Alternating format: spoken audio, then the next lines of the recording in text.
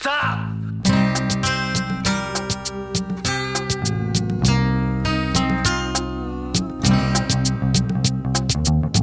Sure you want the rest of it? Dirty Harry Minute. Dirty Harry Minute. Dirty Harry Minute Podcast. Dirty Harry Minute Podcast. Every penny's worth it. Welcome back to Dirty Harry Minute, a podcast that reviews and ruins every minute of the 1971 Warner Brothers movie Dirty Harry. I'm John, and I'm joined as usual with my fellow co-hosts Tim. Louder, Tim. Louder, Tim. and Trent. Trent. There we go. Tim. Got him. We're returned by David. David and Ben, Hello. whose opinion of this minute is better than the last. Oh, yeah, it's getting better minute by minute. Minute. There's the intense lens flare that you see, especially when they look down at the lights. This was, 1971. Listening to the commentary, I think on Die Hard by John McTiernan, talking about how, that movie had a lot of lens flare. That's, 89? 88, yep. And saying that they had to fight in order to keep it in because the studio would generally make them reshoot anything that had a lens flare in it. As it was a mistake or a Yeah. processing? So by the late 80s, you weren't lens flare was really poo-pooed. So I wonder if that was because there's not much aside from this scene that has it. So I wonder if it was just one of those things that they couldn't get around, and then once they sort of could get around, they didn't want it anymore, or it was just a taste sort of thing. I think there's some great lens flare on the Trestle Bridge, which I love later in the movie, the sun bouncing off. And now it's all fake lens flare. Yeah. Well, who does it besides J.J. Abrams? He's the main guy who does it, right? Come back to movies, Yeah, John yes. McTiernan. he hasn't done anything since. Well, he went to prison for a while. What? Really? Yeah, What for? because he hired, I'm going to bastardize this, but he hired a private investigator or something to investigate his ex-wife or something. really? Anyway, and then I think he went to prison for contempt of court. It wasn't, serious, but yeah. Yeah, right. What's the last thing he directed? This guy's done Predator, right? Die Hard. Hunt for the Red October. Yeah. He didn't direct that Drive with Sylvester Stallone, or was that Oh, that Wolfgang? one. No, that other. That was... He's a pretty competent action director. Who? John McTiernan? Yeah. Yeah, Predator and Yeah, exactly. Die Hard. He didn't have to make another movie after that. So was this studio successful in Die Hard? They got him to remove some of it, or? Oh, no. Die Hard had lots of it. They sort of went the other way. And When I remember it most, not in the obvious bit, I think when the FBI is talking about shutting down the power and it's got the yeah. guy down there, Yeah. shut it all down, yeah. I suppose it might have been just one of those things that because they had so many spotlights and stuff, to show that there was just no way of getting around it, so you may as well lean into it. But I just, he mentioned that it was obviously had gone out of favour during the 80s. He had a couple of interesting ones after Hunt for the Red October. Flight of the Intruder he produced, so it doesn't count. Medicine Man with Sean Connery. Oh, really? That was, and then in 95 he did Die Hard with a Vengeance, which is a miracle considering in 93 he did The Last Action Hero. Yeah, but you know what? That was actually really successful. Yeah, you're right. It was too. terrible. And I actually, it was on Netflix or something, and I tried to watch it, and it was just ghastly. The 13th Warrior. Rollerball. Yeah, Antonio Banderas Rollerball. fantasy film. I think that was a flop. Thomas the Crown Affair remake with the Brosnan. Do you reckon he was a fan of Dirty Harry? Who? McTiernan. I don't think you couldn't really direct action movies without, being a fan of this, really. Did you notice how Eastwood, I reckon he was stumbling through a few of the lines? Legs are with which and which arms with which. I think it was definitely a one take, some of these shots. Which I guess they had to be up there. I wonder if he ad-libbed some of it, Once again, to me, I love this minute because it's one of the real times you see Clint laughing, it's genuine. And I think you've seen Thunderbolt and Lightfoot, Trent. There's that scene in the car where he's sort of, with the rabbit poo, he's laughing with Jeff Bridges. You can actually tell it was made ad-lib line. He's like... And I got a quote here. This is a real one. Pauline Kael, the reviewer who hated Dirty Harry, talked about Clint's mischief-filled Shirley MacLaine smile. Shirley MacLaine smile. Because you see it so rarely, and I think it's just a good bit of acting. Clint, don't you think? So Danger? he doesn't Yeah. laugh much. Not really. Think about this movie. When does he do it?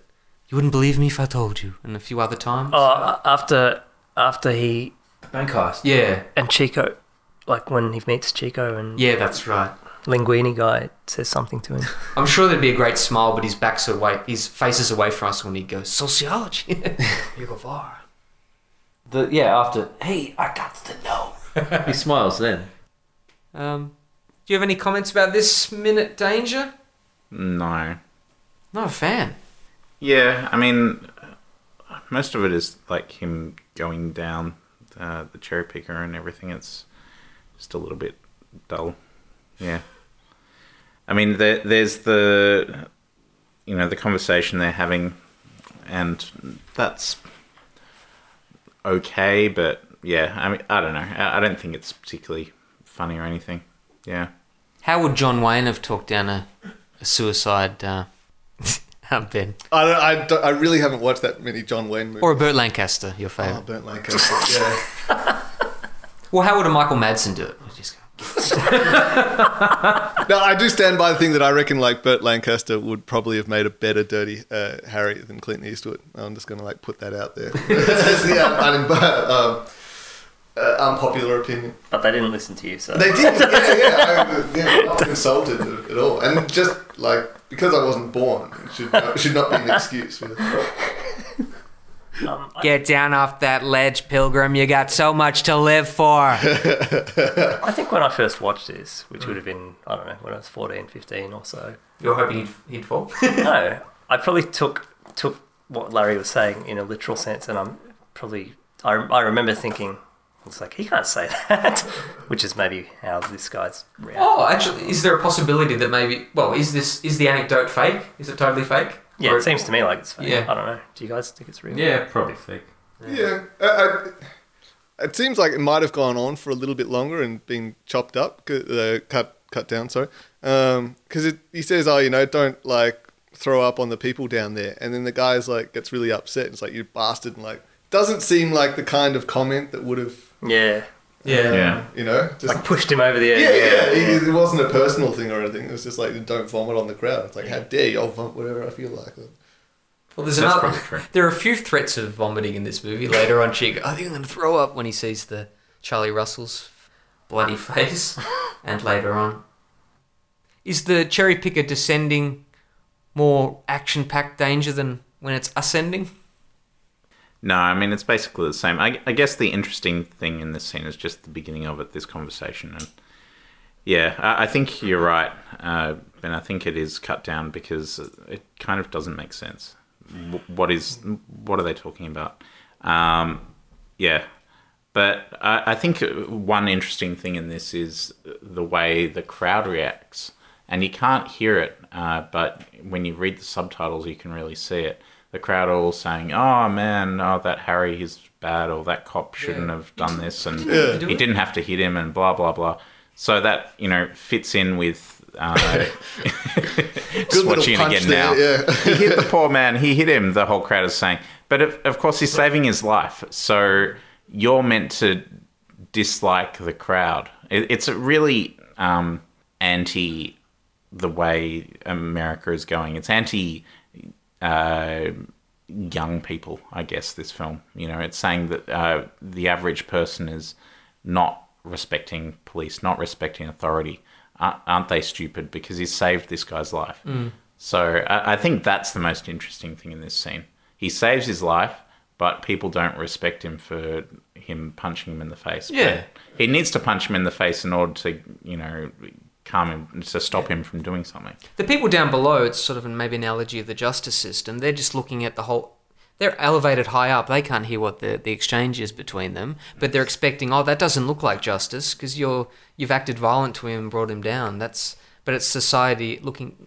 these abstractions of law and justice often take place elevated away from people. Still, even if the guy sort of voluntarily, rather than sort of jumping at him, so yes, I'll give myself up and I'll get on the cherry picker with you and we'll go down. He should kind of still get punched in the face for wasting everybody's time. Why do you have to hang on to that? Also, as we mentioned, sorry, Trent. No, you go. As we mentioned in the Hot Mary minutes, that there's a lot of ups and downs in this movie. Literally, like ascents and people looking down, people being elevated, standing on the trestle bridge on the can, and people being knocked down or. Yeah, even the first shot, looking down from one building to another building. Yeah. Yep, running down staircases later that Jesus. Is it all just a function of having a sniper on a rooftop? I guess so. But some people have mentioned it's a motif of a Western, battlements and walls and castles and things. The Alamo. One thing we haven't mentioned is the name of the actor playing the suicide jumper. Oh, yes. Something Couch, isn't it? Bill Couch. Do you know much about him? Well, no. I think he was a trapeze artist or a circus. Was he in a circus or something? Yeah, he was. His brother's a stuntman, Chuck Couch. Bill. His name is that Onomatopoeia? Chucking couches, stunts? Maybe. Chucking couches. Bill was a circus performer who specialised in high wire. Yeah, and then he became a stuntman. You look at most of his credits on IMDb as of Is August. he a Southerner? I wonder where he was born. I don't think it says where he was born. As of August 2018, he's got 62 credits for stunts, 42 credits as an actor up until 1987. He died in 99. Most of his credits are uncredited, including Dirty Harry, actually. But, I mean, that was very common at the time where, you'd get 15 people on the credits and they'd ignore the rest. So, yeah, he had a long career from... I'm just seeing what the earliest... Trent, they were talking on the Team Effort podcast about whether stuntmen should be acknowledged with Academy Awards and so forth. I mean, they're not, right? No, I don't believe so. They Isn't just that brought it what- up in special It's not even part of the those secondary or technical awards. They No. have? No. Pretty Really? bad, isn't it? That's rubbish. Yeah. These days it might be hard to... Oh, it's obviously you can prove it, but with the special effects and whatever, certify that was what part of it is you. Maybe their work will be rewarded with that most popular yeah. award. I think Danny Trejo was interviewed and they asked him if he did his own stunts and he's like, "Nah, screw that. That's somebody's job. Why would I do that to make myself sound cool?" I suppose that was a dig at Tom Cruise. This news just in, we've got an IMDb intervention. When the jumper grabs on the fire truck ladder, Harry holds his arm over the top rail. The next shot shows Harry holding the jumper's arm over the bottom rail. Yeah, but there was a little bit of there was a cut away to another shot in between though. You didn't hear that. So there, Ben. Well, yeah, Tim, you've been a bit quiet in this minute, did you? Just admiring the punch. Admiring the 70s crowd. Cool. It's just another example of Harry being a righteous dude, isn't it? He's always correct. Everything up until this point of the movie we've seen, he's always right. He was right to assume that the person wasn't collecting for the Red Cross. He was right about the bank robbery in progress. And, he's always getting those stupid results, Chief. Has it ever been proven whether, that thing you see in cartoons where they hold the blankets underneath the... Oh, yeah, we talked about... Yeah. Does that work? I don't think it Yeah, works, actually, you can because you can do it with people if you get... I think you need fairly tensile material. Yeah, and you get people standing around and it can be like a human trampoline sort of thing. Right. Everyone yeah. pulls out. Yeah. I don't know that it's as popular maybe as it used to be because people get hurt so much more easily now than they did. Previous guests, Blake and Redmond, have taken that up with the Bureau of Statistics. They're going to see how successful these things Well, are. I just always wondered if they could do that. Why wouldn't you just have a big blanket underneath the I think jump the area? consensus was it's as a last resort because, I think maybe it's either takes too long to set up, but I wouldn't be surprised if they did it with an inflatable air mattress now. Yeah. In fact, if that's what they do in Lethal Weapon, yeah? Yeah. You can pause it and it shows the picture of the car and she hits the top of the car and you see that the whole mattress Really? Yeah. It's they've just put a photo of the car on top of the air mattress and there's a few frames where as she hits it, the whole thing contours and then it shows from a different shot. Wow. It's so dangerous in Lethal Weapon because Gibson handcuffs himself to the jump, right? And they jump off. And like, anything could go wrong. I mean, it's pretty steel, you know, when you... Maybe I'm thinking of No, there was one where this, at the very beginning, it might have been Lethal Weapon 2, where this woman's just thrown off a balcony. Oh, okay, yeah.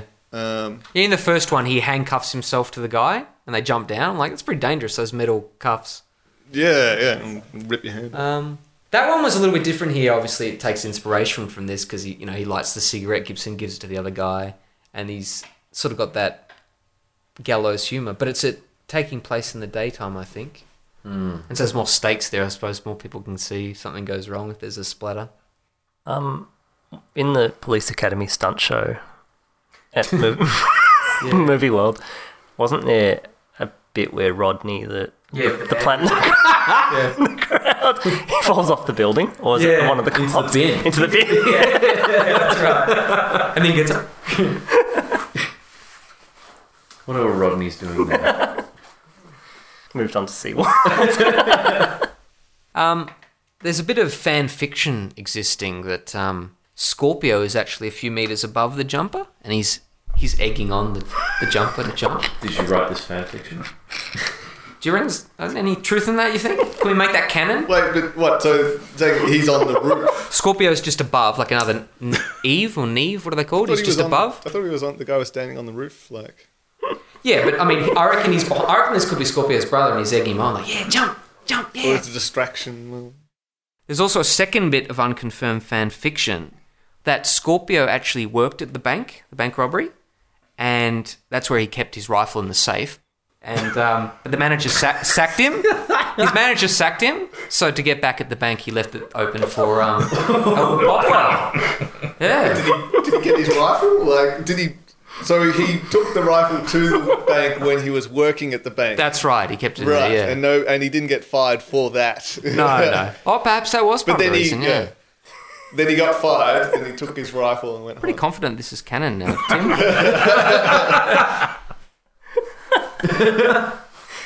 That would be interesting. You could like make a movie that wasn't a prequel so much as it was like what was happening in the in-between scenes of this, you know? Yeah. Well, presumably, since we saw Harry and Chico in the North Beach around the strip clubs looking for the tan suitcase, it's probably all 20 minutes, maybe even quicker. And we last saw Scorpio in the day, you know, running down the steps. Do you reckon he's safely back in the stadium, Tim, or he's hanging around? I don't know how those helicopter boys left. Didn't you say he's up on? Yeah, maybe. It's to be verified. Oh, the straws are falling apart. Maybe we can make a Netflix show. Yeah, there's so much more to this movie than I realised. I hope he wasn't paying attention.